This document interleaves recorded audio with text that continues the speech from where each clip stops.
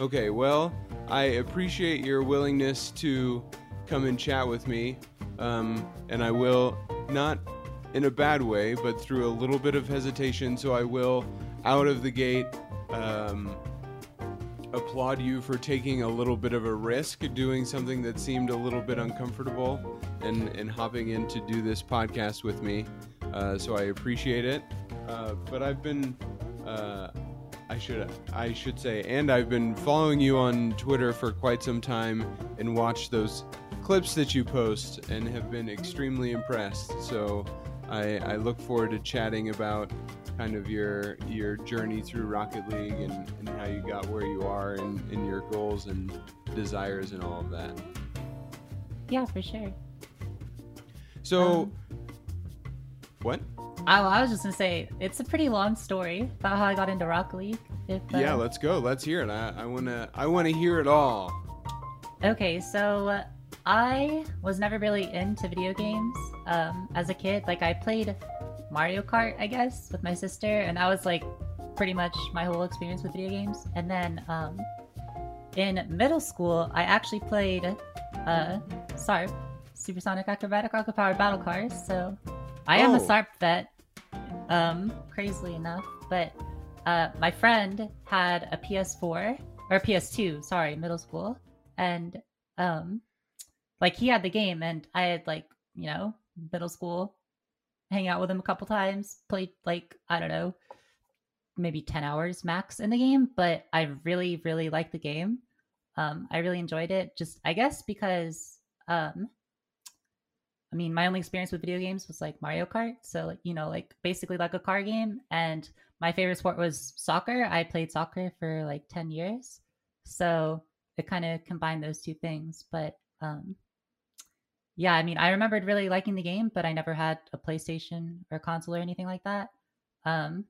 So fast forward a bunch of years, it's like 2017, 2018, and I remember seeing a lot of ads for Rocket League, like on YouTube or something. And I'm like, hey, wait a minute, that game looks familiar. I remember really liking that.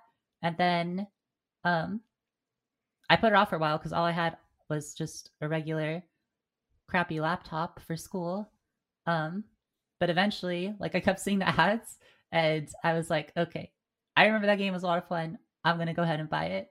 And I spent the $20 on it, and I got Steam on my laptop. I downloaded that first, and then bought Rocket League, and I played it on this tiny, crappy little laptop. Just like sitting on my couch with a Walmart $20 Walmart controller. I had to go to Walmart and buy a controller to do this. Um, and I just played it casually for a while in, like, silver, just every now and then just playing. Um, but it kept going, and I started getting more into the game, and I started playing more and more. And yeah, I actually my laptop was so bad, it would start to overheat, and I would have to get an ice pack, like, out of my freezer and, like, set my laptop on the ice pack so that I could play for a longer period of time. Because eventually I'd have to stop because, like, my computer would start breaking. Uh, but yeah, um, yeah, and I just did that for a while. Got up to, like, gold or plat, I think, on that laptop until it just gave out and I had to buy a new one. Until it just gave out. Pretty much. Like, I was getting, I don't know, 20, 30 frames or something. It was, comparatively speaking, I can't imagine, like, trying to play on that now. Um, but That's yeah. crazy. So then, is that when you got, like, what you play on now, or have you upgraded multiple times since then? Well, I've upgraded twice since then. So at that point, I was like, I've either got to buy a gaming laptop or quit Rocket League, right? Because clearly it's not going to work on the type of laptop that I would usually play on. So I bought an MSI gaming laptop, and it was really big and bulky, but it still worked for school stuff. So I didn't really, like, care that much. Probably looked a little weird to other people, but whatever. Yeah. But yeah, so I got that, and I played on that for a while. Um, got up to, I think, diamond or champ at that point. And at that point I was like getting really into the game, and I wanted to like, I don't know, start actually playing with other people, maybe get on a team or something. Um but because I feel like I'd run into some friends in ranked, and they're like, do you want to like voice chat, like get in a call? And I was like, sure. And they were like, all right, what's your Discord? And I was like, what the hell is Discord? Um, Oh my so gosh, this is yeah, amazing. yeah. So, um, they sent me a link to it and downloaded Discord, made that just Apple earbuds in the laptop, still in my $20 controller. I also hadn't played with earbuds before that. Like, I just played with the sound out the speakers like normal. So I had to go and get those because they were mad at me because they could hear themselves echoing. Did not realize that would be a problem. And yeah, so they kind of got me into like the actual scene, I guess, and meeting people. And then, yeah, so that was the one upgrade I've done since then. Obviously, I have a PC now. And so that's actually, okay, that's another crazy story. If in December 2018, there was this gigantic giveaway that Gamerlink did with a bunch of creators like John Salmon, SonsCon, all them. It was, let's see, monitor, this chair, keyboard, mouse, headset, mouse pad, everything except the PC basically for setup. And I won out of like hundreds of thousands of people. So at that point, I was like, well, shit, I guess I should buy a computer. So I had a friend like online, like build me one online for all the parts, and spent $1,000 on that, which was insane to me because I didn't really like, need it. And Rocket League was the only game I played, but I figured I might as well. So the funny thing is, like, if it wasn't for that giveaway, like, I don't think I would have ever bought a PC, like an entire setup.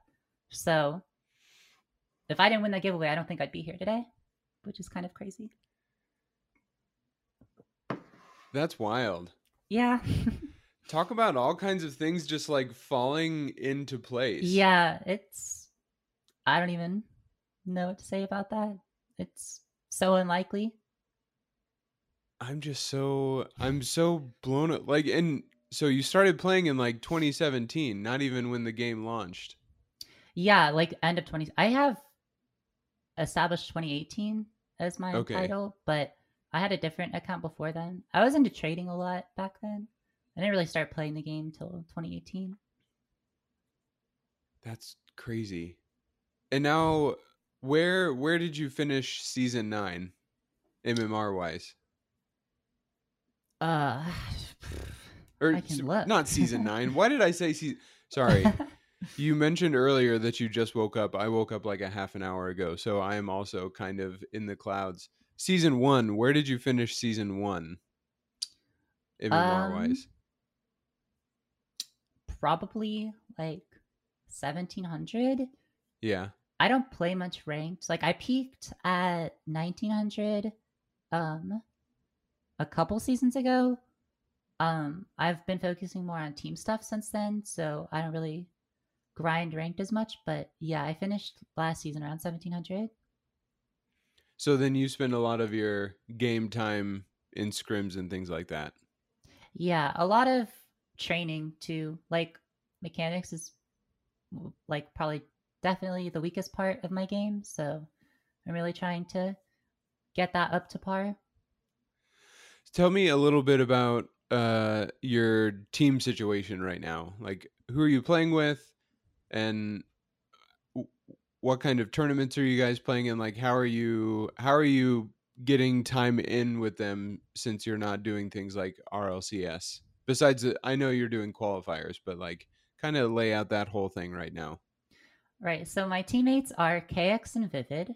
And there's a lot of like weekly tournaments that happen on Smash with like, 30, 50, $100 prize pools, that kind of thing. Um, and that has that's good practice for us, good competition. Um, and then we also play in the field. We promoted Mm. to Division 1 last month, so um, there's some pretty good teams in there. So that's also really good practice for us.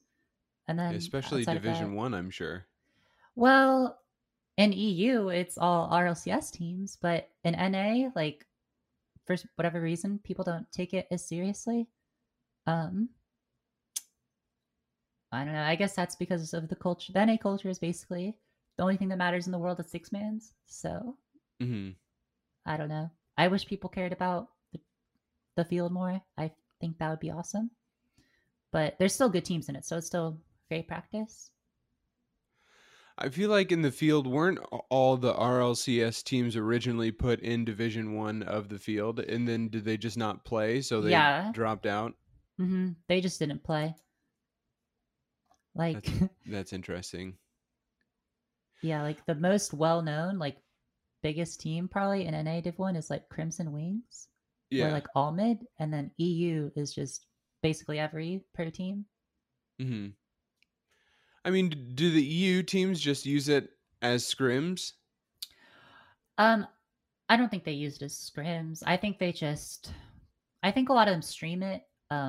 Sometimes they don't do comms, so they don't take it seriously as they would scrims, just because it's not the best use of time. Um, but I mean, I don't know the EU pro teams that well. Like, I don't know how seriously they take it, but I know they stream a lot, doing it. I think. Hmm. So, how did you find your teammates, the people that you play with, and how long have you been playing with them? Oh, geez, I found KX in July, I think. So So it's pretty recent I, then. yeah, yeah, about 6 months. Which is recent, yes, but like that's a lot longer than a lot of teams stay together at my Yeah. level. So that's great. I'm happy about that. But I found him back when I was playing. Actually, so I'm sure you know about the WCBC. Yeah. Hmm. Yeah. So last season, I played under Enormity Esports, and he was on one of their academy teams, and we had scrimmed them before. And, he was really, really good.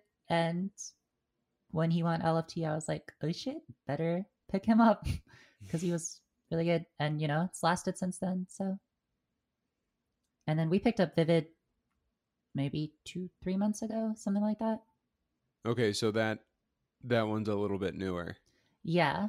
Hmm. What is it? Because I know you guys have gone through multiple qualifiers together as Hmm. well. So um how do you like stick together through not making it where so many other people give up and like immediately try to find another team? Um, at our level, so if you want to go off like, I guess, six man's rankings is the best way to like kind of tier list like comp players. But at the rank B plus level, um, everyone just wants it to work immediately, and that's just not going to happen. So like, I might feel good at first, and then you hit one little bump in the road, and everyone's like, "This is never going to work. I need to find a new team," and they Hmm. just give up, and that'll just never work. Like you have Hmm. to stick with a team and get through the rough patches to really improve in that team sense. Do you guys have a coach as well? Like, are you working with somebody along those lines? Yeah, our coach is Josh. He's the coach for the 72 PC main roster team. Right. Um, and he's a super awesome coach. Really good.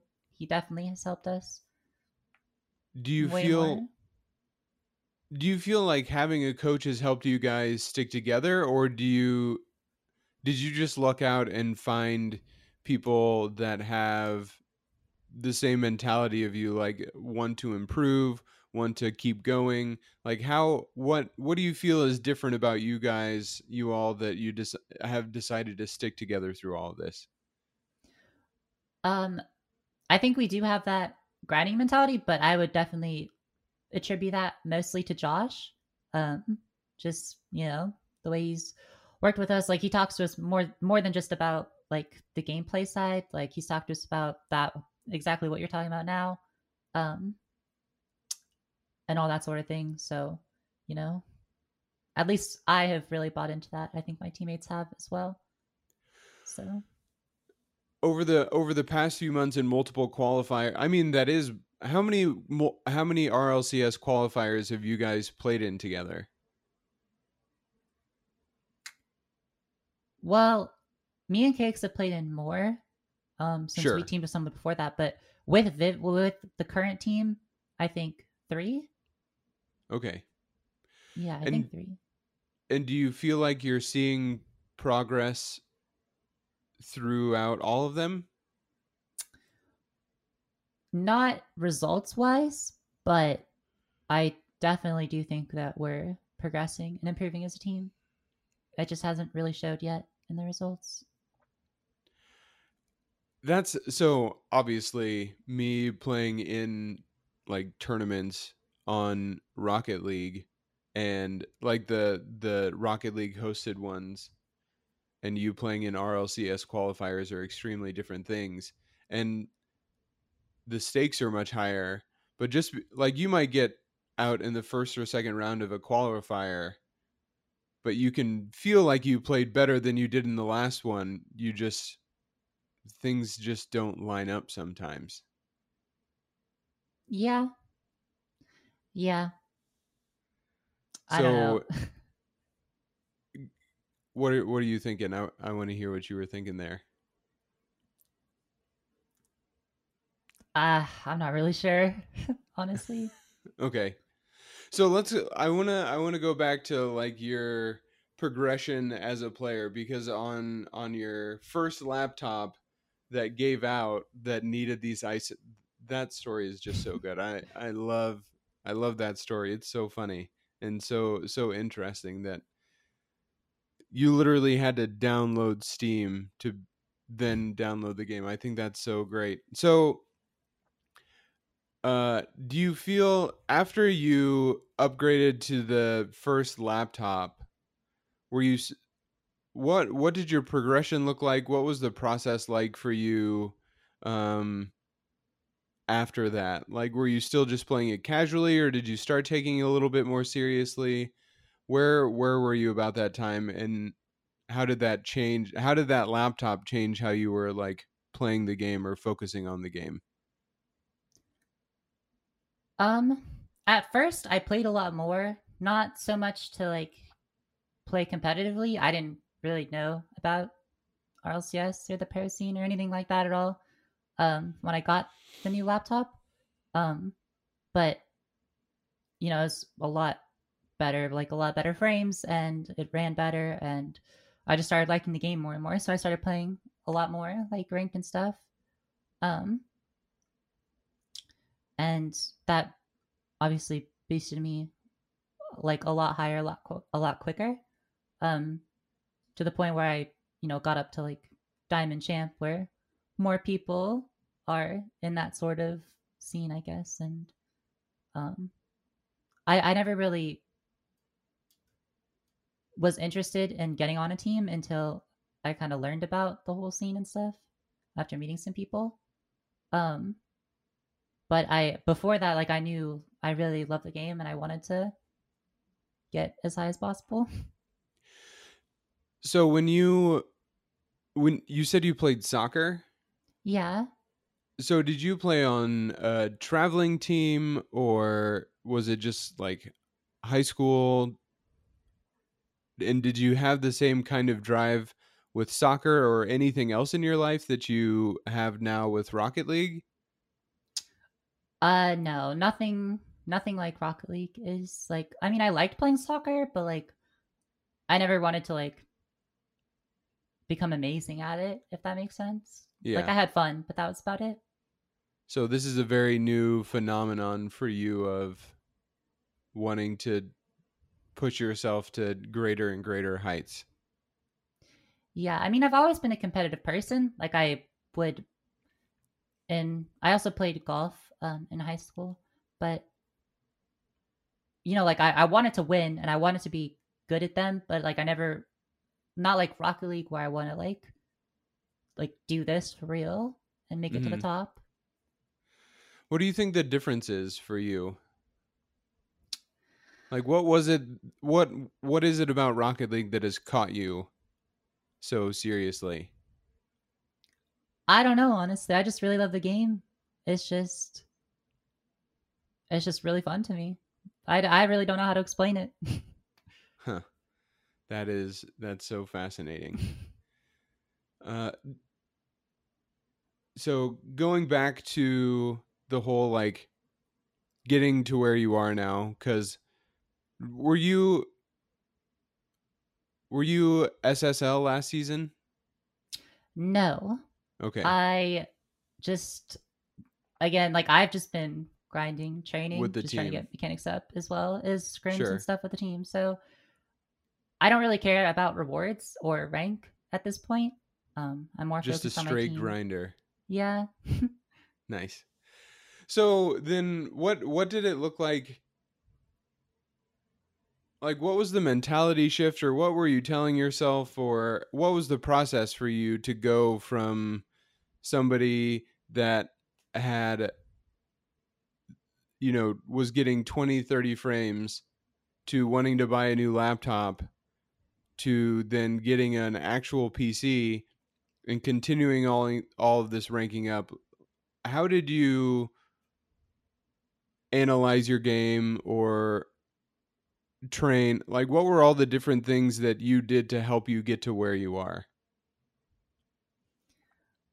Like just like skill and gameplay wise. Yeah. Um, well, I never did any training when I first started playing.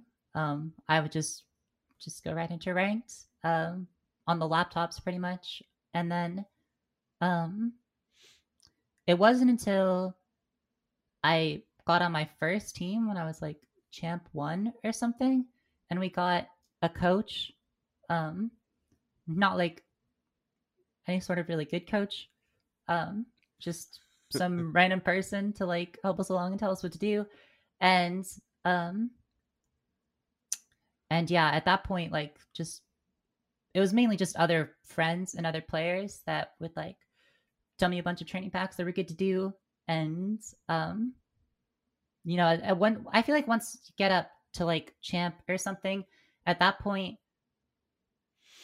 people's mechanics start getting a lot better.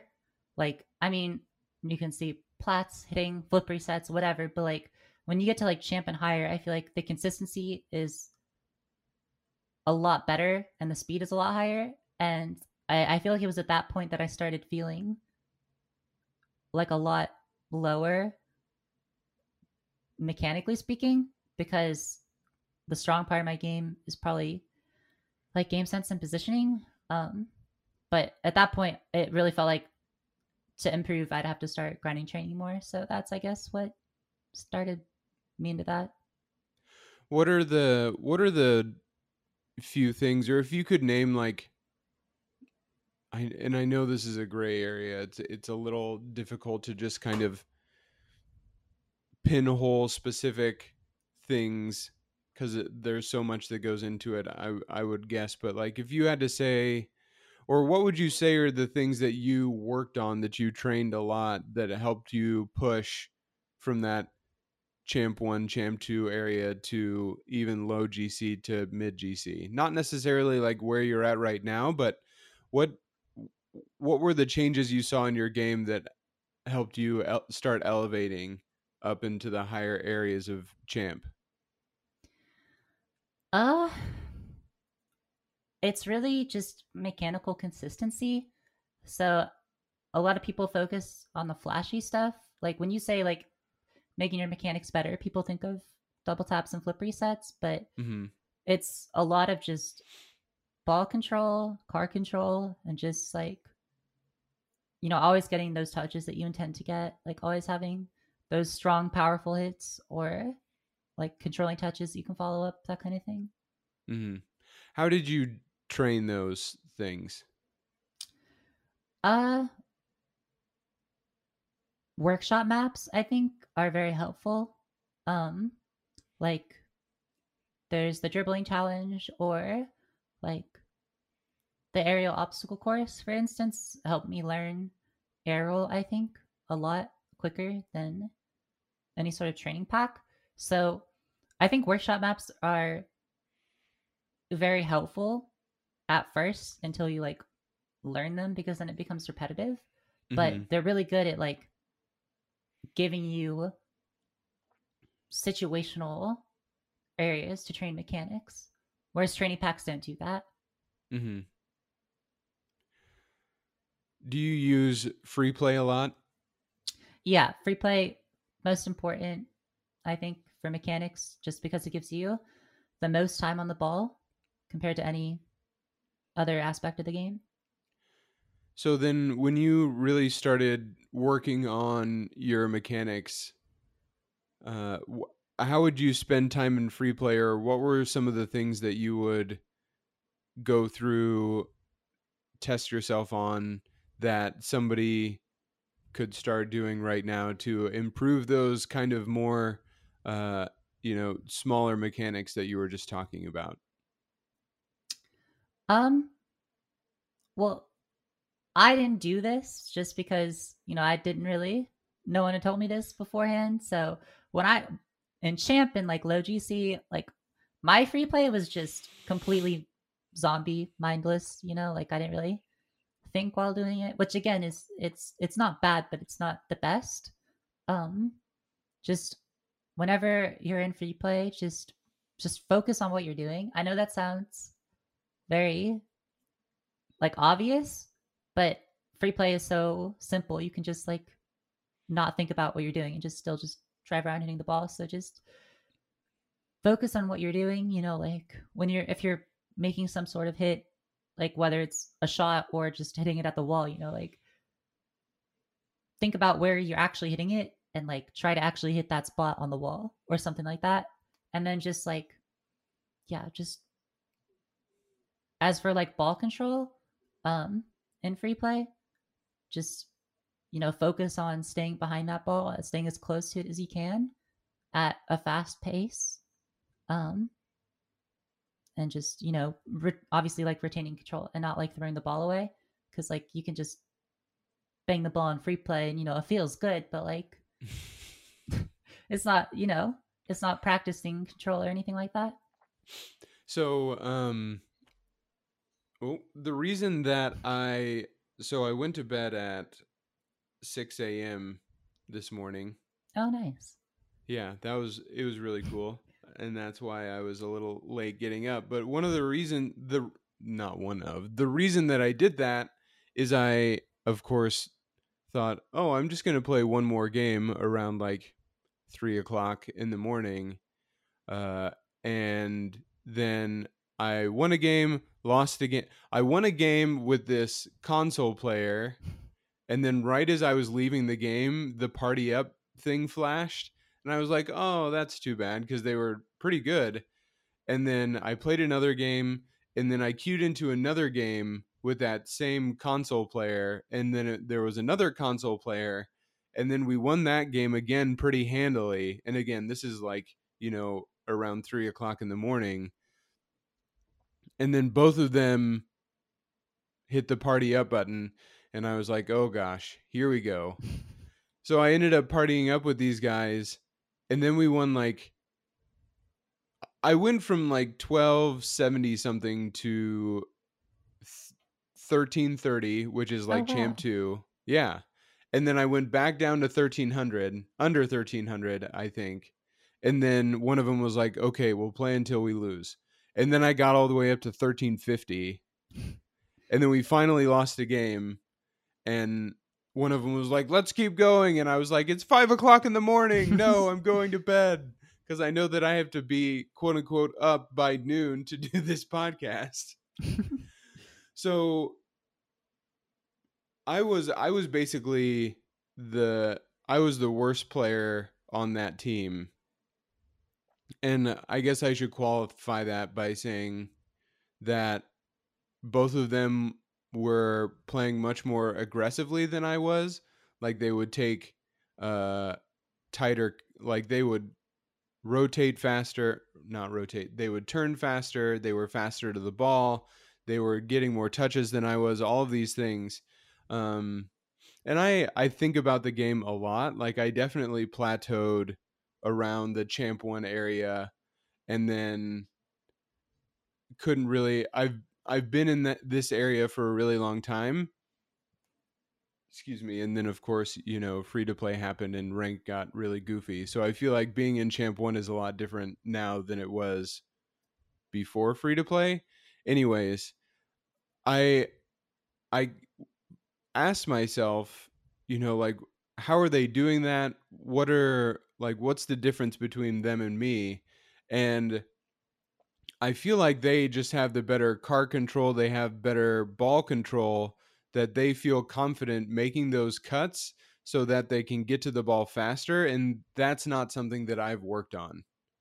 Like when I'm in free play, I do just like hit the ball, or I'm doing a lot of air dribbles off the wall, or just air dribbles off the ground, or going for double touches.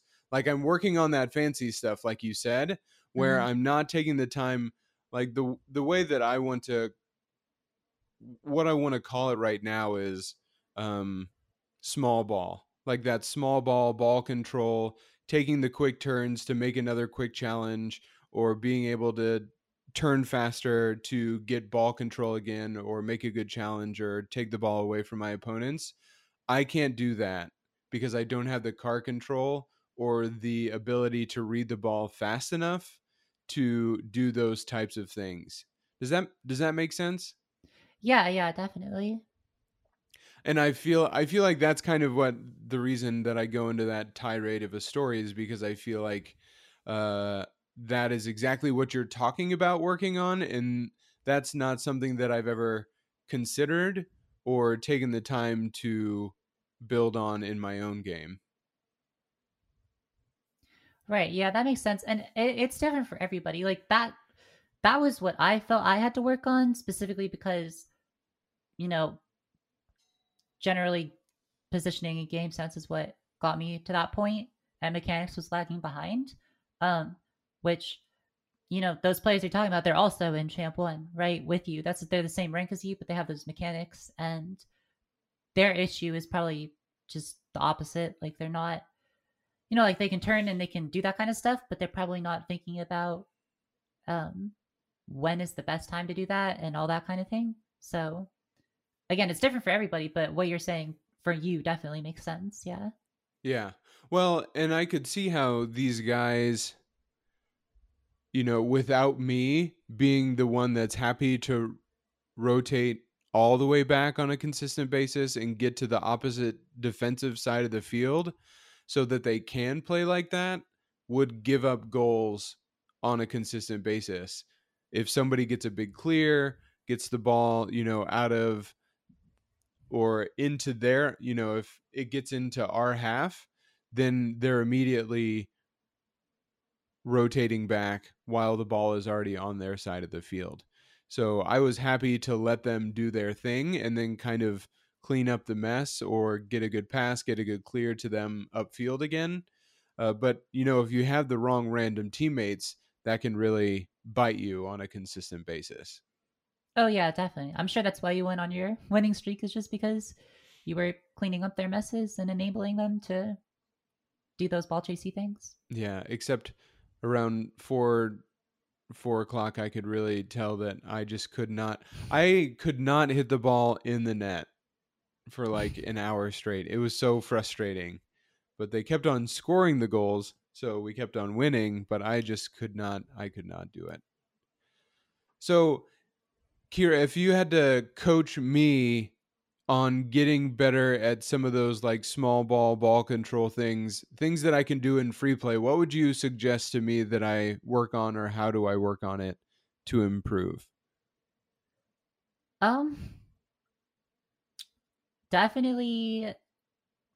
free play, like just staying behind the ball, like staying on the ball and trying to always like have control of it, I guess, like move around the field with the ball rather than hit the ball around the field, I guess would be Mm-hmm. the best way to describe that. As well as just like, you know, a lot of training packs of just like, maybe like aerials, ball moving fast or awkwardly, where it's just like simple aerials where you don't like have a slow ball at you and you can like you go for like a double touch or something.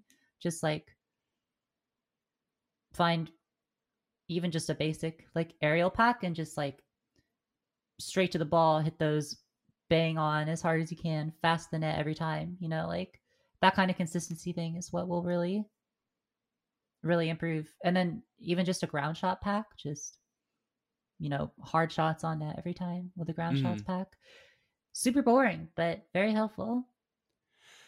Yeah, I feel like working on like shooting consistency or something like that, it can seem boring until you get into a shot that you're like, "Oh, this is easy. I'm just going to hit it and move on." But then you miss it or you can't hit it every time. It's very revealing as to how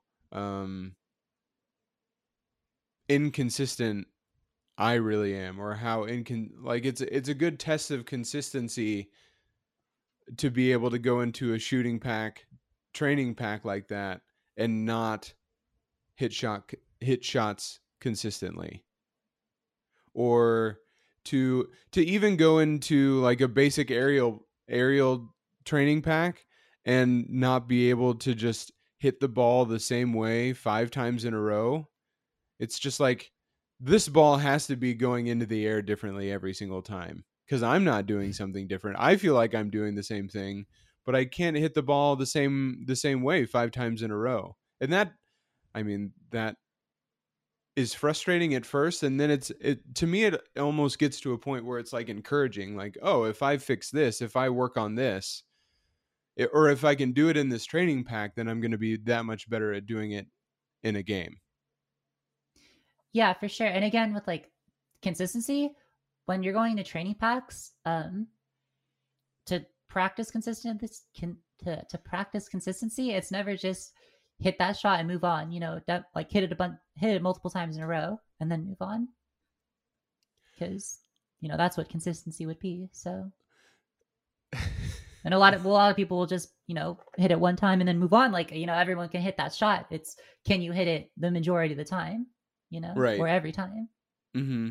How did you what was it that gave you the patience or the ability to stay in a training pack that long or hit shots multiple times? Because not and I mean, obviously there is a reason that the professionals are the professionals there, and the people that are in high GC are there, and the people that can make it into day 2, day 3 of a qualifier. There are things that separate those people, from the rest of us. What do you feel it is about you, or what are the like? What was it that got you to make that shift to be able to stay in a training pack that long or work on things in that way as opposed to just hitting a shot once and feeling okay about it? I mean, it's all like motivation, like that's one of the most important things. Like, I feel like anyone can get really good at the game. It's just like the motivation to put in the time to do that, which a lot of people don't have. Um, Also, just like until I had like talked to some of the friends that I have now and like people that have coached me, um, I never really, like I was doing training, but you never really like think about what exactly you're doing and why you're doing it. Um, so yeah, I guess think about what you're actually trying to accomplish with your training. Okay. And you might not have an answer for this, and that's fine. I'm just curious if you have any thoughts on it because especially doing this podcast over the past couple of years now. There are certainly people that have said that they want to get better or they're trying to rank up, things of that nature. But when you talk about free play, when you talk about training packs and basic concepts of like getting more consistent or improving, and they just don't want to do those things. So do you have any thoughts on like the divide between motivation or saying you had the motivation and then actually taking the steps to move in that direction? Yeah, so I mean, like I've had teammates in the past, or just like I know people in general that like if they say they want to do something, like they say they want to put in the time to do something, and then they just don't. Like as for why that is, I have I have no idea. Um, but I've definitely experienced that. Yeah, Um, yeah. fair enough. Oh, so what do you think? What do you think it is that pulls you to focusing so much more on the team aspect and working with specific people, staying out of ranked and just doing scrims, doing tournaments? What is it that pulls you to that more than being the or just not playing ranked at all? Well, the two biggest things that you need to do, I guess, to like make RLCS. Not that I should be the one to tell you how to make RLCS because I haven't done it, but You've gotten a lot closer than I have, so give um, yourself some credit. it's either finding a long-term team and grinding with them, or it's six mans, just mainly for the social aspect. Like I mean, obviously you'll improve from playing six mans just because you're playing the game, practicing comms and that kind of thing. But like what you get to the higher ranks and you find better players, and that's how you get on a better team. But like those are basically the two avenues, right? Like you can be number one on the leaderboards in rank threes, and like no one will care at all, because like if you're not like if you haven't had good results in tournaments or you're not a high rank in six mans, people just won't care and you won't get on a good team. So basically those are your two options, and I absolutely hate playing six mans, just because most people are kind of crappy. So it's just not fun. And I've always been very like team oriented mentality.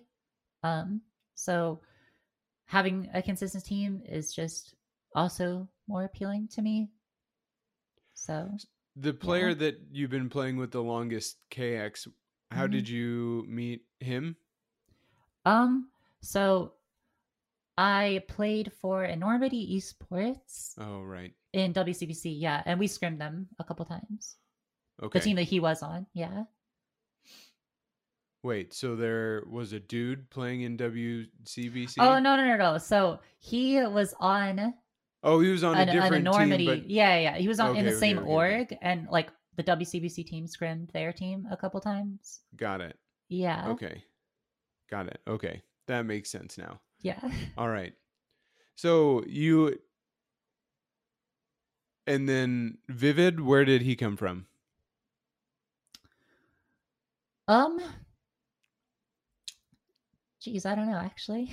I think I mean I didn't know him before we tried him out. Mm-hmm. Uh I think just some friends of KX and I's like suggested him, like he was LFT, so we just sent him a DM and tried him out.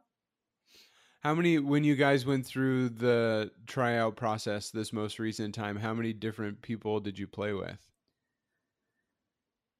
Probably like five, maybe. Do you feel like that's a lot or a little? Or I feel like once you played with him, you just felt like that was the best fit, so you went with it? Or was it like okay, out of these 5 people that we've played with and we're not necessarily looking for other people, this was the best fit? Definitely, we wanted to try out all our options first. So, um, definitely, I don't know if we tried him first or last or whatever, but we definitely went through all of the options that we had, all the people that were interested in trying out with us, and then like sat down and made a decision and went with Vivid. Yeah. So how does somebody at your level, cuz I mean there are plenty of, like, I feel like my mechanics are decent, and as I was saying earlier, I feel like part of it for me, and in terms of like that small ball, kind of staying close to the ball, staying behind the ball, as you were talking about, part of that is also just being able to play a little bit faster. But how does somebody at your level continue to improve? I think that as you begin to get better, the differences in the games feel smaller and smaller, but they take even more time to figure out and improve upon. So like what are you working on? How are you working on things to continue to improve on a consistent basis? Um, from a team perspective, it definitely feels a lot harder to improve than when we first started. Like at least the improvements that we're making feel like they're a lot more minimal. You know what I mean? Like it's Hmm. there's like we've learned like the big things of team play, right? And now it's just we've gotten that down and there's not much left to really work on other than just mechanics, right? At this point. So, um like eh, obviously there's stuff we can do gameplay wise and rotationally to improve and we still make mistakes on those things, but we've got our base strategy down, I feel like, as a team. So the biggest way for us to improve is just to increase the speed at which we play. And anytime you increase the speed at which you play, your mechanics are going to get worse. So you just have to like learn that all over again and get consistent mechanics again at that next like speed of play, if that makes sense. It does. And how do you go about doing that? This is like a big chicken and the egg thing for me. Like, which comes first, the speed or the mechanics? And how do you, because if I'm going into a ranked game, I'm going to feel like a butthead if I'm trying to go faster to get used to playing faster. And I am going to make more mistakes. I'm going to be in the wrong place. I'm going to miss balls. I'm not going to hit them as well as I would like. But I have to be able to go at that speed to understand that speed. But then I also have to figure out how to get my mechanics back to that level so that I can consistently play at that speed. How do you how I mean, I don't have a very good answer for you other than like you just got to do it, right? Like, you got to be okay with making mistakes. You got to be okay with whiffing the ball to learn to like hit it again at that next speed. You know what I mean? So that's the only way you're going to learn is by failing, right? And it's very frustrating because like normally like in the past you've been able to hit that ball and now you're trying to hit it the same exact way but a lot quicker and you're missing and that's extremely frustrating, but you have to be okay with that and understand that that's just a process of learning. so does that come from playing games, or is that something that can be practiced in free play as well? Mostly probably from playing games, but I mean you can work on it in training, like just I guess like if you're going for an aerial, like just a basic aerial shot in a training pack, um think about like getting to the ball as fast as possible. Like boosting straight at the ball, shortest path to make contact, and then putting that on net. Because, like you can get in a training pack and hit a shot, but like, can you do that faster? Get to the ball faster, have a harder angle to hit it, and like still do that. Like the more you feather your boost, like the slower you're going to get to that ball. If you misread it a little bit, you'll have to like adjust or something in the air. So, that I think would be a really good way to do that, as well as yeah, I mean playing once, I guess, is also really helpful for consistency.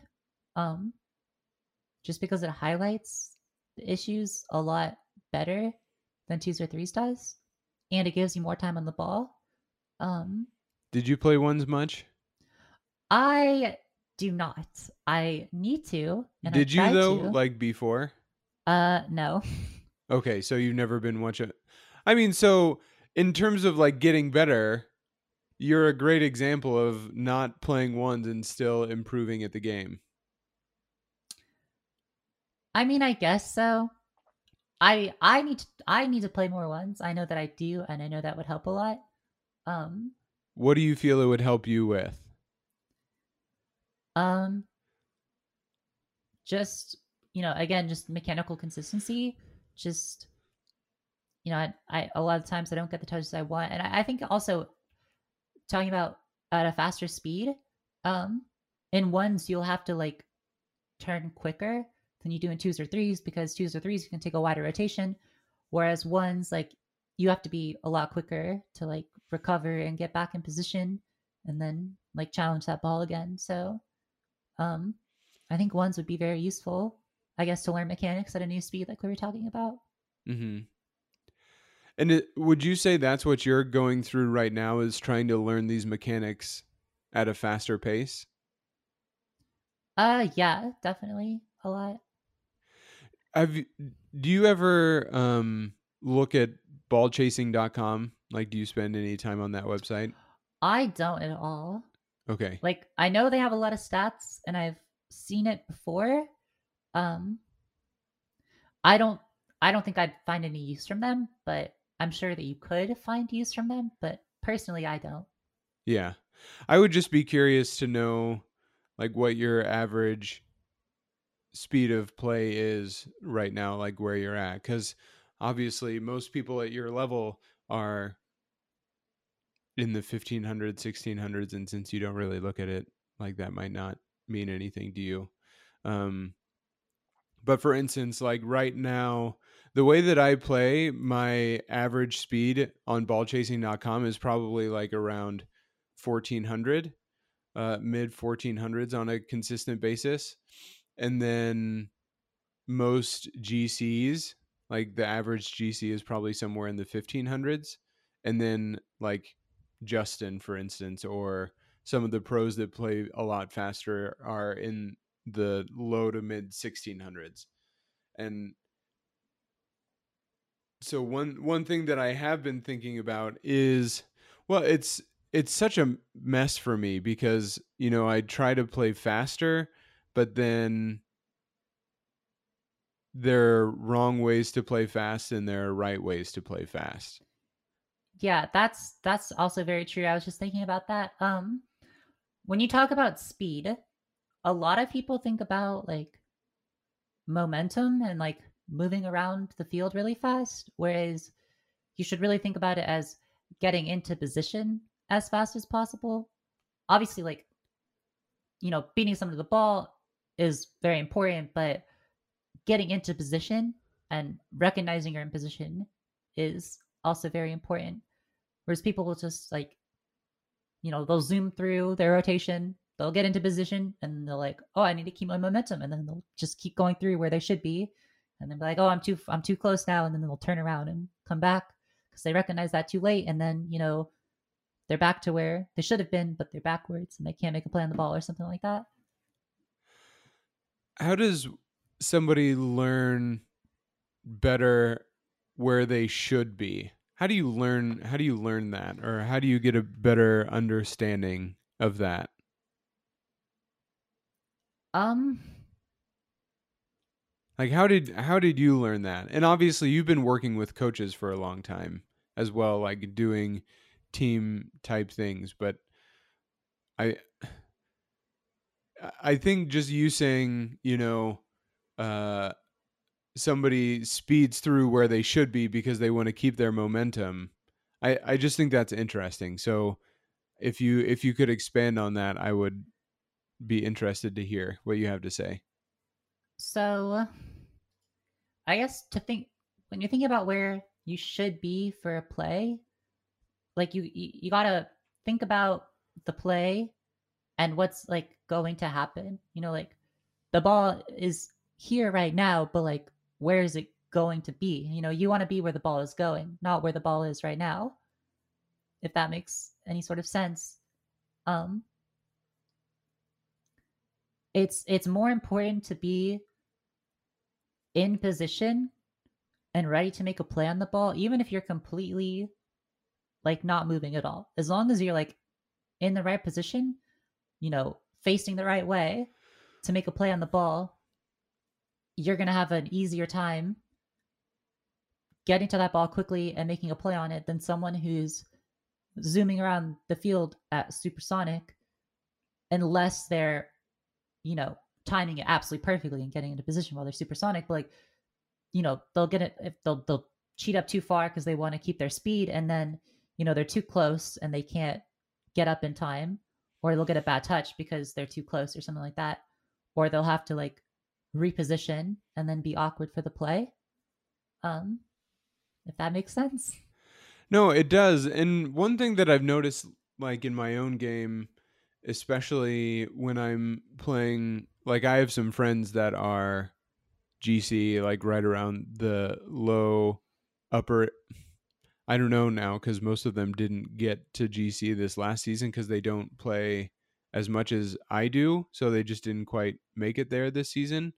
But I do have one friend that got GC last season in season one, but the others are, have been consistently GC before, Mm-hmm.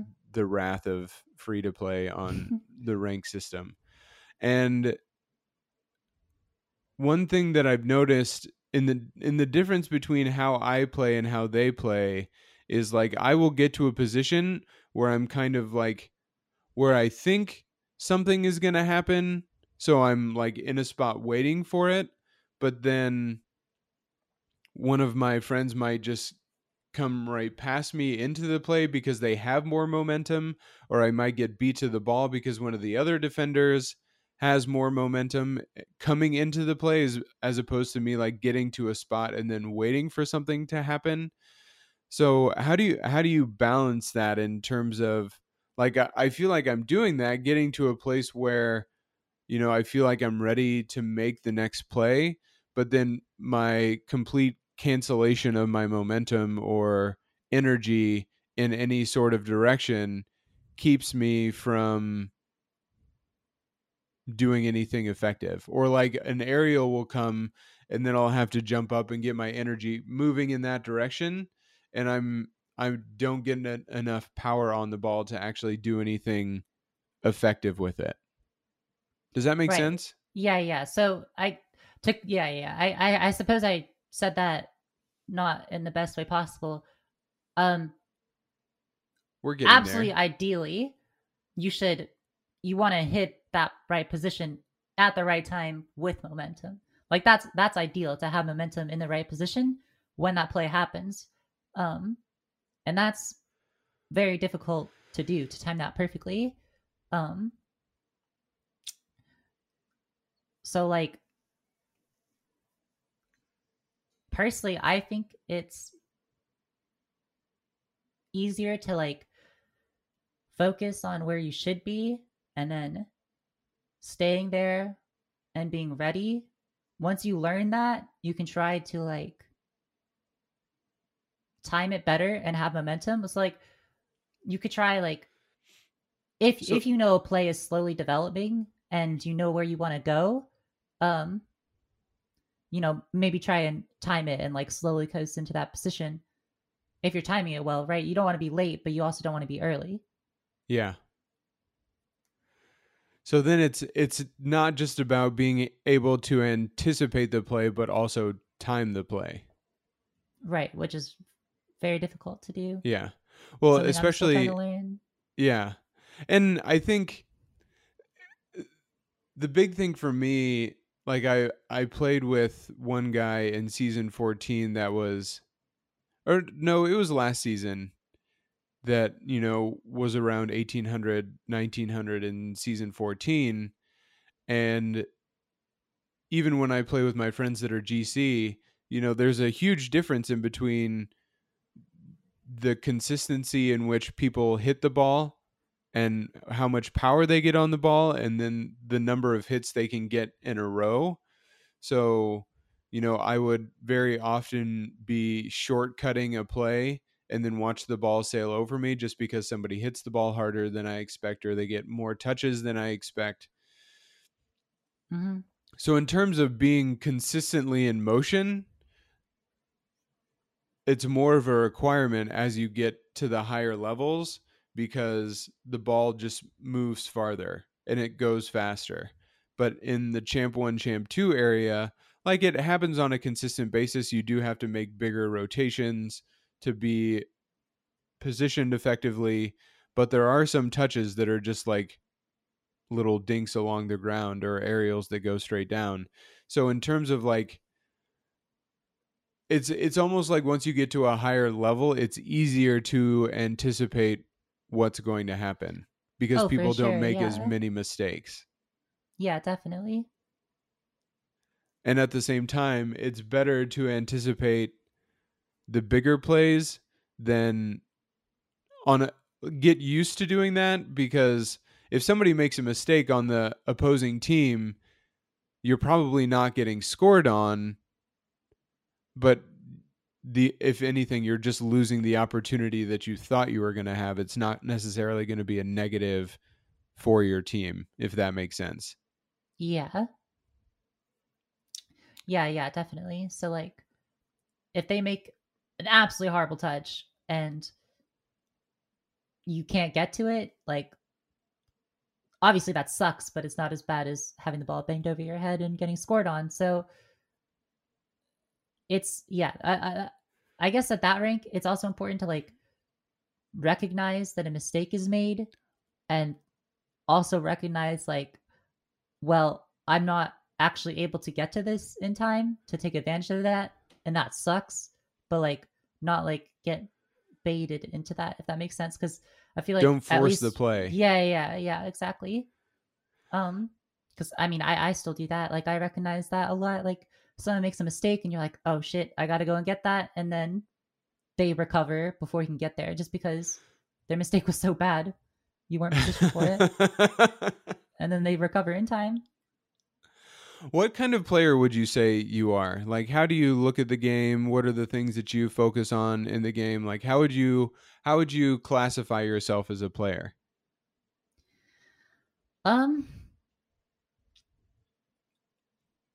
Probably more of a support player. Um, more of a more of a team player. I don't really go for anything flashy. Um, just That support flip and reset that you just posted on Twitter well, would say differently.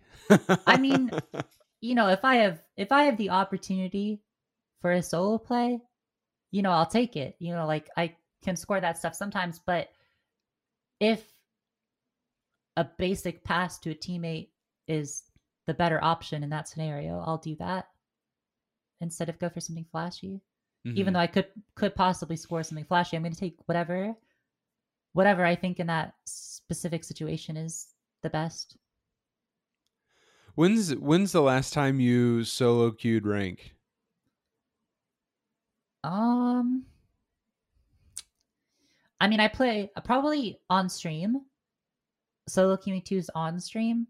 Um, but at that point, when I'm streaming and I'm playing ranked, it's not really to get better. It's just to play the game and talk to chat. So as for like solo queuing on my own time to like practice, it's been a while. Maybe once every now and then if I have nothing better to do and I'm bored of training. So not too often. Yeah, not too often.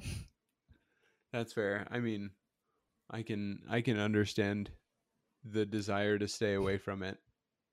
How often do you scrim then? Well, do you play the field like every day? Do you guys do that every day? Not every day. So the problem with the field is that queues only pop once per hour and the Oh, series right. only take like 30-45 minutes. So it's good practice, but it's not as efficient a use of time.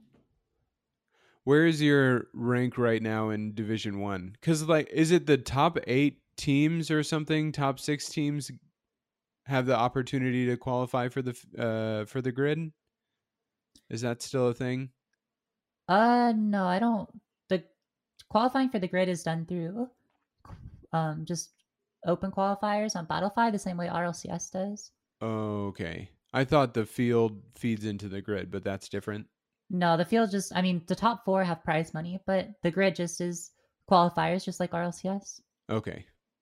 Got it. Have you done those qualifiers as well?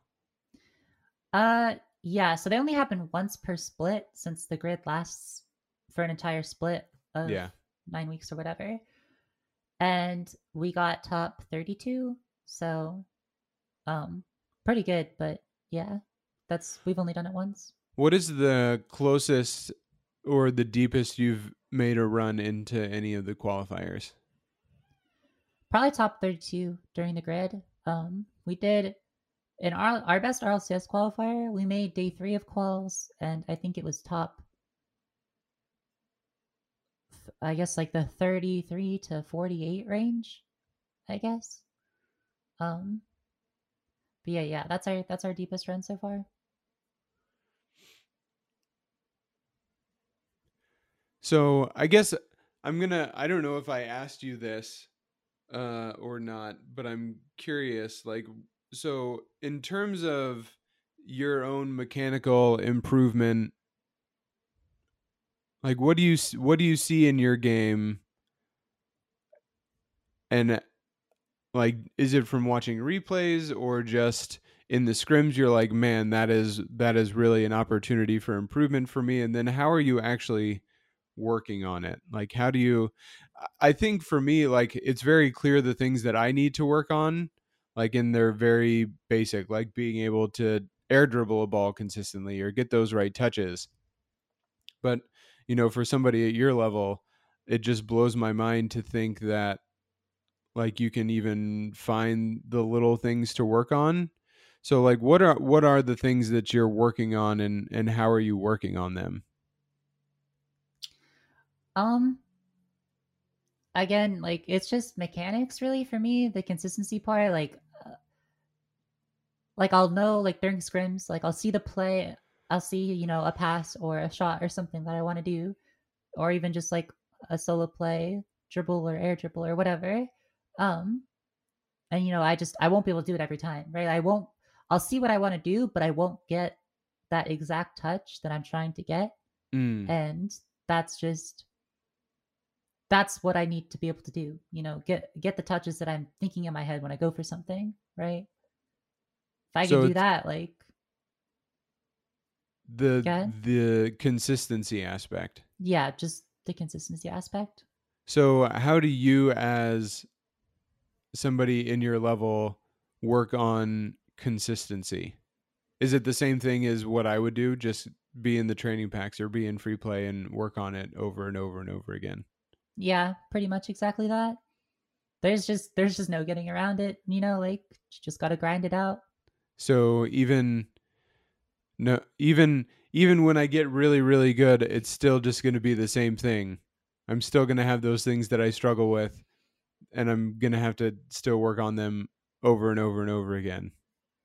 Oh, 100%. Yeah, I mean, like you can look at like the top pros from like earlier, um, and their mechanics like were the best, and now they're not the best. So there's really no like, oh, my mechanics are good now. I can just go and play the game and not focus on them. It's just continual improvement. Huh. Well, that part of me wants, like, I enjoy that, so it's fine. And then I'm sure there would be somebody out there that would be so disheartened to know, like, you just never make it, right? Yeah. You get to where you want to be, and then you realize that there's still just more of the same.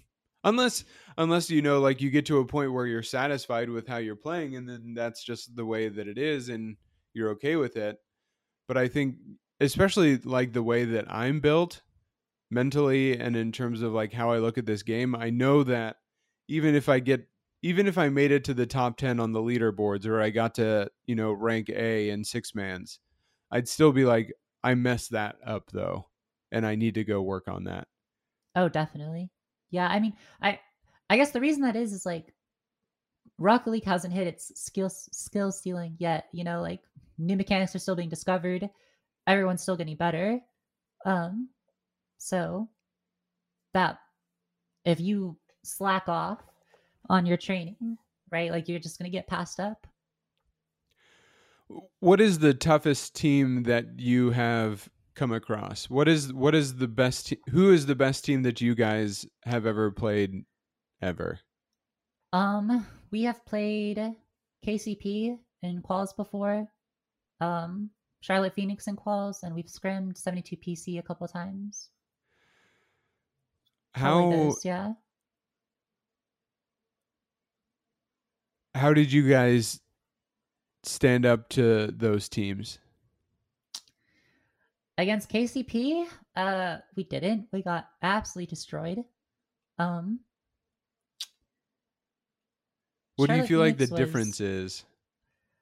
I mean, it's just massive. It's just speed and mechanics. Their speed and mechanics are just so much better than ours.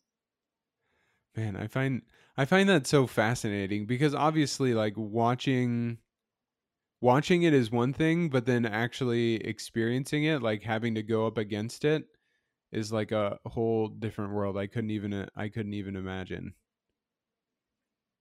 Yeah, definitely. It doesn't look as fast when you're watching gameplay. So, um, I guess that's just not as apparent. Yeah, I want to ask more about that because I'm just so curious. But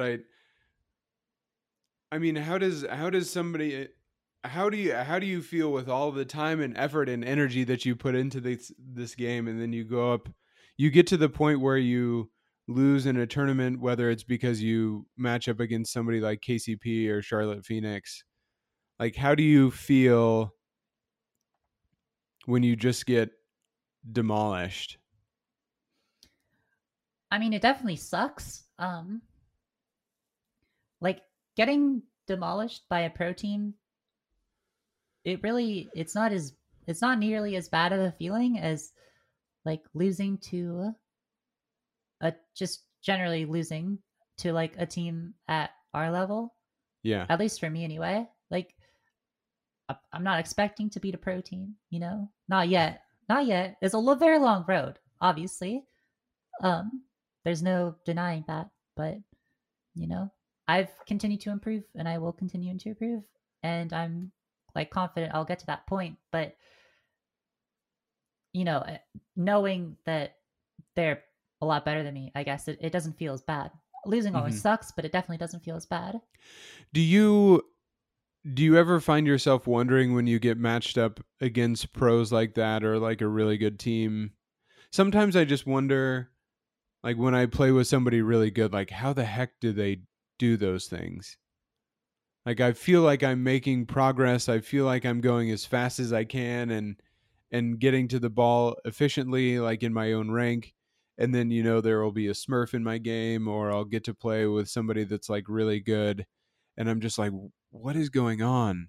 Like, they're on a different planet. I don't understand the game that they're playing. Like, I feel like I'm doing everything that I possibly can, and they're showing me that I'm nowhere near what is possible. Like, do you get that feeling when you go up against pros like that? Or like, how do you feel about where you are, and then what they're doing, and measuring the difference in between them. Does that make sense? Yeah, I feel like I don't really get that feeling. Like I understand what they're doing and how they're doing it. Um, I just I need to train my fingers to be able to do the same thing. You know what I mean? Like, yeah, like I understand how they're doing it, so I It's guess that it's a lot less demotivating, I guess, yeah. because I know I can get there. It'll just take a while. When is the last time, or in terms of your training, and I've talked about other people on the podcast about this, like this what's the word that I want to use? Like the immediate gratification is something that we're so used to and desire. We want to see things fast, 2-day shipping, Netflix, like we all want it now, now, now. So in terms of your training,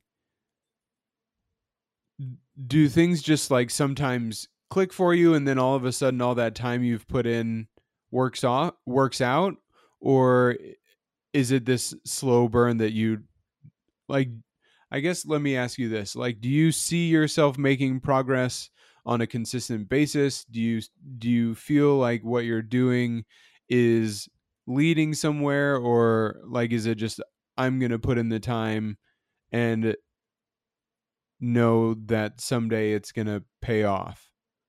I guess my question is like, over the past week, I guess even going from like week, month, and then 3-month time periods, like do you feel like you're improving? Are you seeing progress, or are you just I'll just end the question there. Like, do you see that progress happening with the training that you're putting in? Yeah, I definitely do. Um, I can feel the consistency, I guess. Like stuff is, like I'm getting the touches that I want to get more frequently. So, um yeah, I mean, it's noticing improvement the higher you get, like the slower that happens, and I guess the more minute and harder it is to see. Um and I think that's what demotivates a lot of people and leads them to quit at this level. But but yeah, I mean, yeah, yeah. But my Okay. answer is yes. I Okay. can feel improvement. Okay. And I think for me, like, there is definitely a world where people can be quote unquote trained, and I think I would include myself in this because there was a month last year, a couple of years ago, that all I did was work on training. Like, I didn't queue any ranked, I didn't play any games, like I just focused on training.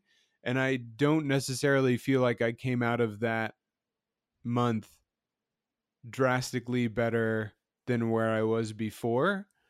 Uh, so I'm sure that there is like ineffective training. So knowing that you are doing things that are actually creating positive change in your gameplay, and how to know that it's effective or good as opposed to not effective.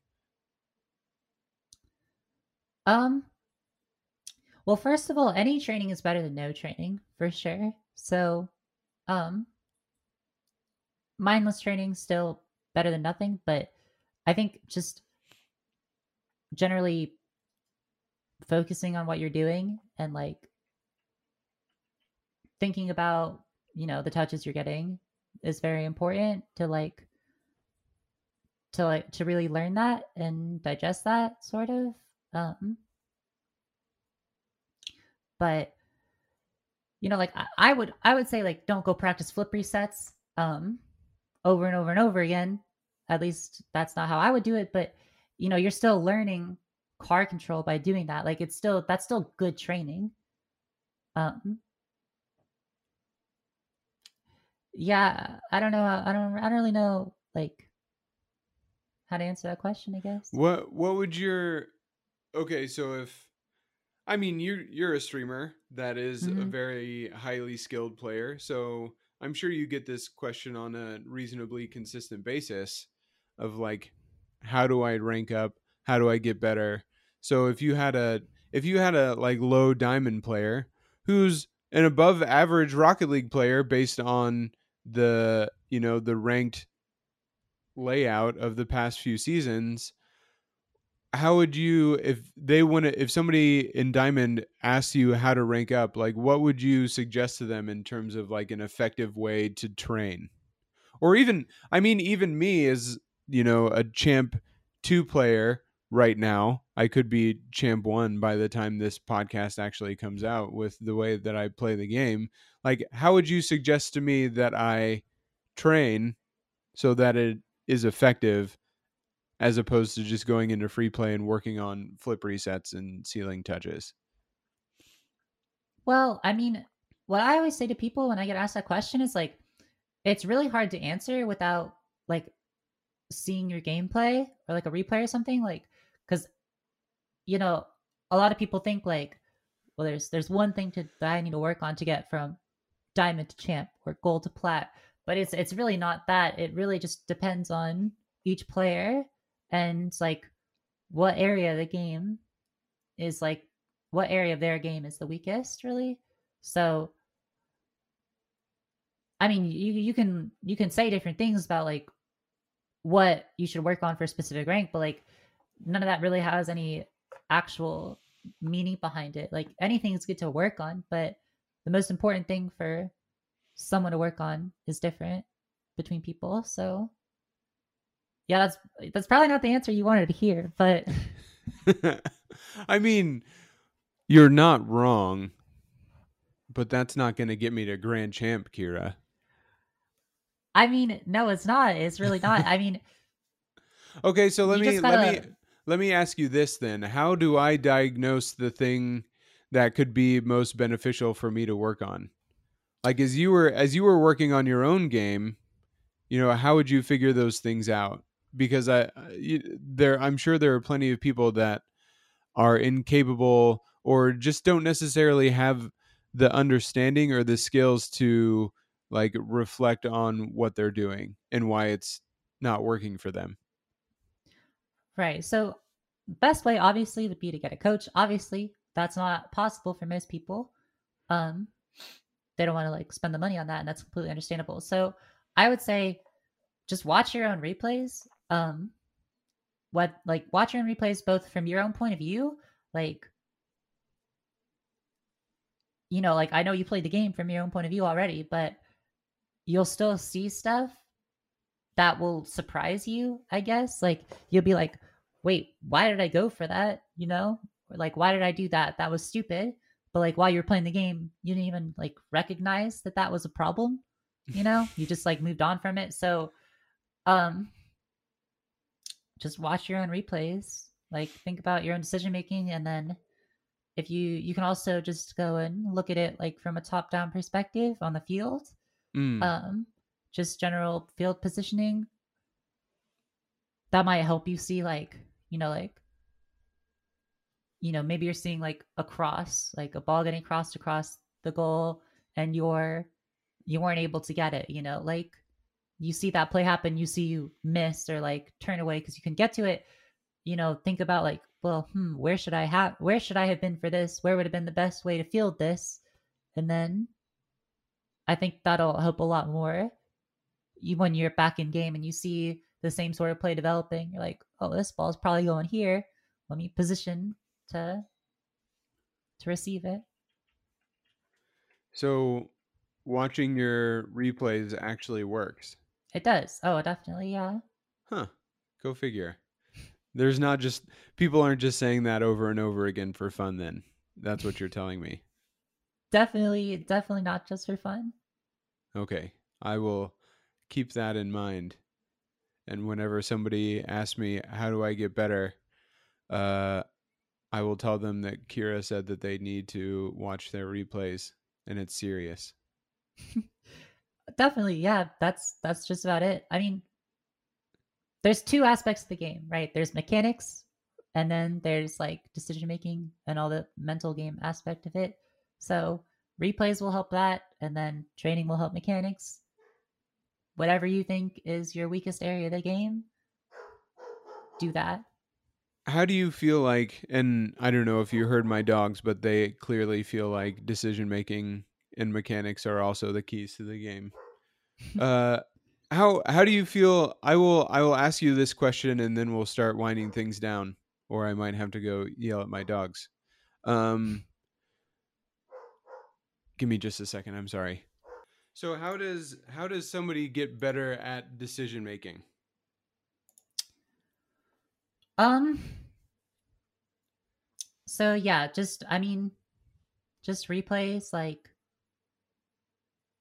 I mean, yeah, just think about like why you did certain stuff, right? Like, think about, if you go for something and something went wrong, or you got a bad touch, like what if I hadn't made this decision? Like, what if I, waited, or rotated, repositioned, whatever. Um, just thinking about, and decision making is extremely situational. So just it changes based off of every second in the game, right? Um just trying to think about where you are in the field and when you're challenging. Like, was this the right thing to do? Like, should I have gone earlier? Should I have waited longer? It just changes based on each situation. So just going through that and thinking about that is pretty much it. It sounds so basic, and yet It sounds very basic, but I mean, you'll go into your replays and be like, "Well, I don't know what I should have done," and it's a lot more complicated than it seems. yes, I definitely. And I think one thing that I've been doing recently that's helped me a lot, I've been watching some Justin replays, like higher level replays. I've watched Shock replays and some Turbo Pulsar replays, and watching them like come up to the ball and then turn around instead of challenging every single time was very eye-opening for me, and I Hmm. feel like has helped me out a lot. Yeah, so like fake challenging and like forcing the play or something is very useful. So like, Mm-hmm. um, if you're in like twos or threes and you're not last back, right? If someone's behind you ready for the ball, like just driving up to the opponent and whoever has the ball and just like challenging, whether you miss or hit the ball, it doesn't matter. Um, as long as you force them to lose possession, flick it over you, whatever, and your teammate can grab possession. Um, Also a very useful aspect of the game. And as for watching like pro replays, that I do think that's very useful. I also think it's maybe more useful to watch replays of players like at one rank above you or two ranks above you and seeing what they're doing. Mm-hmm. Um, Probably watching pros and a couple ranks above you together would be the best. But um, if you're only looking at pros, that gap is huge between getting to that level. So um, definitely trying to look at replays of that next level that you're trying to get to. Mm-hmm. Yeah. And I think as I'm watching a professional replay, I'm also putting into perspective like what I'm watching, because obviously my gameplay is not just my own personal gameplay, but the games that I'm a part of are nothing like those games. So it's more like how does he rotate, or the decision making part of it, of like not challenging or like moving up really fast, but then noticing a play is falling apart, so getting out of there really fast. Those types of things um, are what I take away, as opposed to like, oh, he sees that a play is forming, so he's a professional playing a bunch of people that are nowhere near his level. So now he's going up the wall and onto the ceiling and trying to read a ball so he can get this ridiculous, like, I'm not living that life quite yet. Right. Mm-hmm. Someday, maybe. Okay. Well, I think that is good.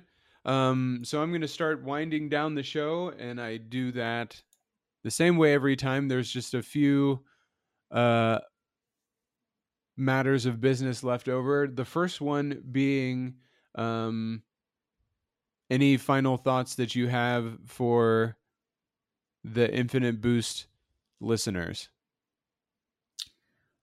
Um, you know, if you're trying to get better at the game, think about why you're trying to get better. You know, like what are your goals in the game? You know? So I think that's very important. I think people lose sight of that a lot. So I think that can direct like how you approach improvement. Well, Do you feel like that's one of the things that's kept you motivated? yeah. Yeah, I think so. That's a very interesting idea and a very good one. I really like that. Yeah, like I mean, if you just want to get really good at the game mechanically, right? You just want to be able to hit flip resets all the time. Like that's totally fun. You know, like don't go and like force yourself to watch replays if you don't want to like go pro or whatever or like get into the competitive scene. Like that's totally okay, you know? Like it might inhibit you in ranked or whatever, but everyone's goals are different, you know? So don't feel like you have to do something just because of what one person says is what you need to do, because they're what they say is, you know, their perspective on, at least for me, like what my advice is my perspective on the game and like wanting to like get good at competitive Rocket League. You know, if you're not trying to do that, my advice isn't, you know, I mean, it's not bad, but it's not like, it might not be perfect for you. So I think you should all take the things that Kira says as gospel. It is final. yeah, anyone who listened to this, if you find me in ranked and you're not doing exactly what I say, I'm gonna have a serious problem with you. Immediate report. Yeah, immediately. The flame war is on. I'm just abandoning the match. She will take that 5-minute ban and not feel bad about it. That's hilarious. Okay, where can people find you on the internet? Kira _RL on Twitch, Twitter, TikTok. It's all the same. So YouTube too. Just 2 underscores and an RL. The little smirk that you had when you started saying it, was that for a reason? Like you were Kira _. Yeah, I mean, it gets memed all the time because it's Kira is always taken on every platform, any variation of RL with an underscore or whatever. So the _ and RL, just I get memed all the time for it, but whatever. Hey, but it's yours and you can own it. Exactly. Nice. Okay, Kira _. Don't get it wrong. 2 underscores RL. And consistency is key. I want to give you that. Having the same thing everywhere, important. Yeah, definitely. It helps people find you a lot easier across platforms. Wait, so Kira _RL was already taken? Or you just went for it to make sure nobody Twitch else it was. Yeah. Like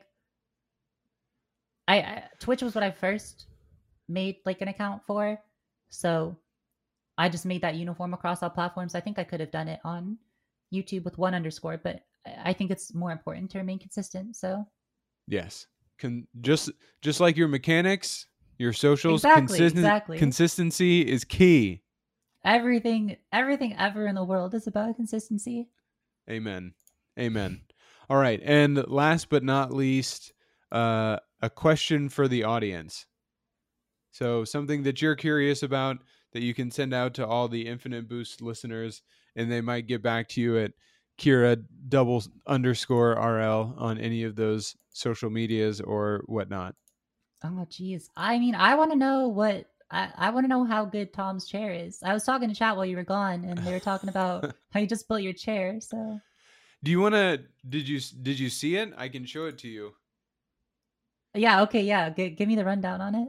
Well, okay. So, I just got it on Amazon, and it's Rolly. It's all mesh. Nice. I'm a huge fan. It actually has back support. Okay, yeah, I was about to ask about the back support. How do you spell _? This is what I was using before. Just underscore with the little I can't hear caret what too. you're saying right now. Oh, I know, 'cause I know. We don't have can't. my I'm talking to headphones on. chat. But like the padding is shot. The padding is shot. It's like Oh, the geez, bolts that are doesn't even coming look out, comfortable so at it's kind all. of like wobbly, and it has no back support whatsoever. So like I would get up from like playing for a few hours and I had to hobble around like a grandpa for a while before I could stretch my back out. Like it was starting to get really bad. And Yeah, it looks uncomfortable for sure. I mean, uh, you have an office chair too instead of a gaming chair. I think that's another big thing that people's like, oh my god, I need to get a gaming chair, but they're kind of crappy to be honest. Like, just get an office chair. It's cheaper and better for your back. oh yeah, the gaming chairs like they're such a racket. Oh, I totally agree. I mean, I Like got mine for free. That's the only reason I have it. So yes, this like the I wasn't thinking about it at the time, but the fact that, and without getting too graphic, because I know that we haven't like talked a lot or know each other that well at all, but like the fact that this has a mesh seat and there's like air circulation, and I mean it's a life changer. Like this chair was such a good decision. And I actually tweeted out like yesterday or the day before, if you are considering investing in your quote unquote setup in terms of like your computer gaming situation, a chair should be a part of that investment. Thinking about getting a good chair, being able to sit here for hours on end like I do, and um getting up and not feeling, and granted I'm much older than the average gaming community member, like probably double the age of the average. So like most gamers are not thinking about their back. But that's something that I have to think about now apparently because I'm old. Uh it makes a big difference. yeah, I So definitely agree. so I am very pleased with the decision to get this chair and strongly recommend people invest in good chair hardware. Yeah, even if your back doesn't suck, eventually it will. So Yes. invest now. Yeah. So that it's I read a book a long time ago called Fierce Conversations, but one thing that she talks about in that book, it's about like how to communicate with people and like employees and things of that nature, and doing it consistently. Because one thing that she talks about in that is like things have a way of falling apart slowly than suddenly. Like things like slowly get bad, slowly get bad, slowly get bad, and then all of a sudden you notice how awful they are. Uh, and I feel like that is almost how it was with my back. You know, like it was getting a little bit worse, a little bit worse, a little bit worse, and then all of a sudden I stand up and I can't stand up straight, and then I'm like, "Oh, something's wrong." Even though they've Hmm. been getting wrong for months. So, just do yourself a favor and get a nice chair. Your entire body will thank you for it. Definitely, yeah. I can't remember. What was your question? Was your question about my chair? Yeah, that was my question. So Oh. Okay, so for the general infinite boost population, what kind of chair do you have? yeah, that's a And good question. and why don't you have a better one? But you have to actually ask a question. That's me.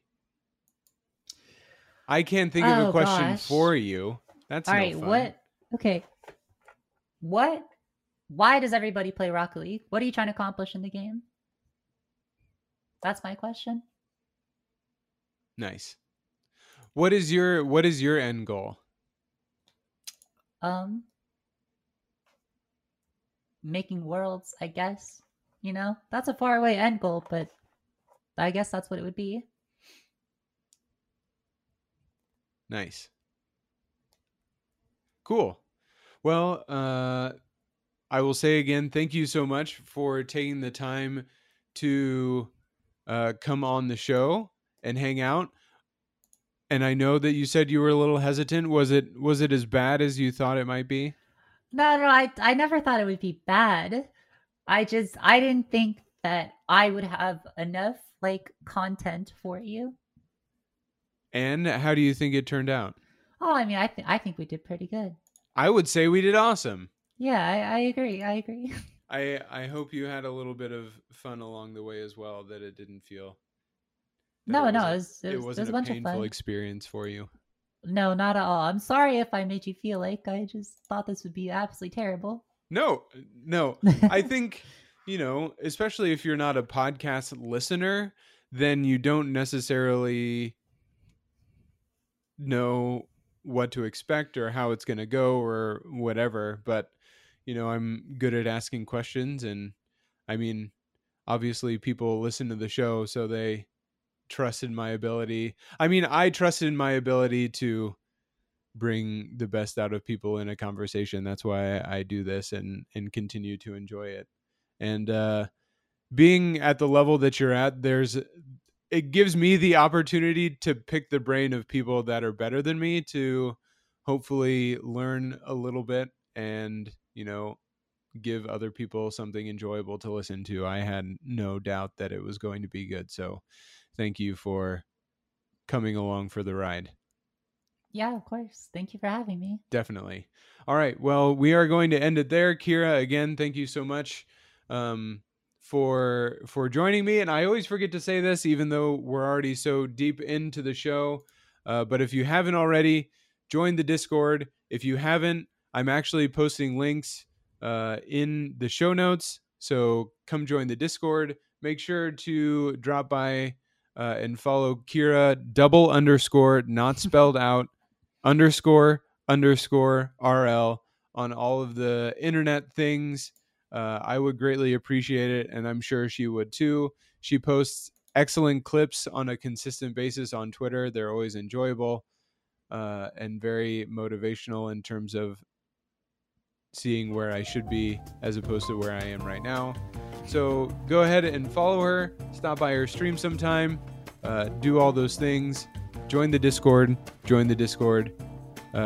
One last time, Kira, thank you so much, and thank you for the boost. Of course. Thanks for having me.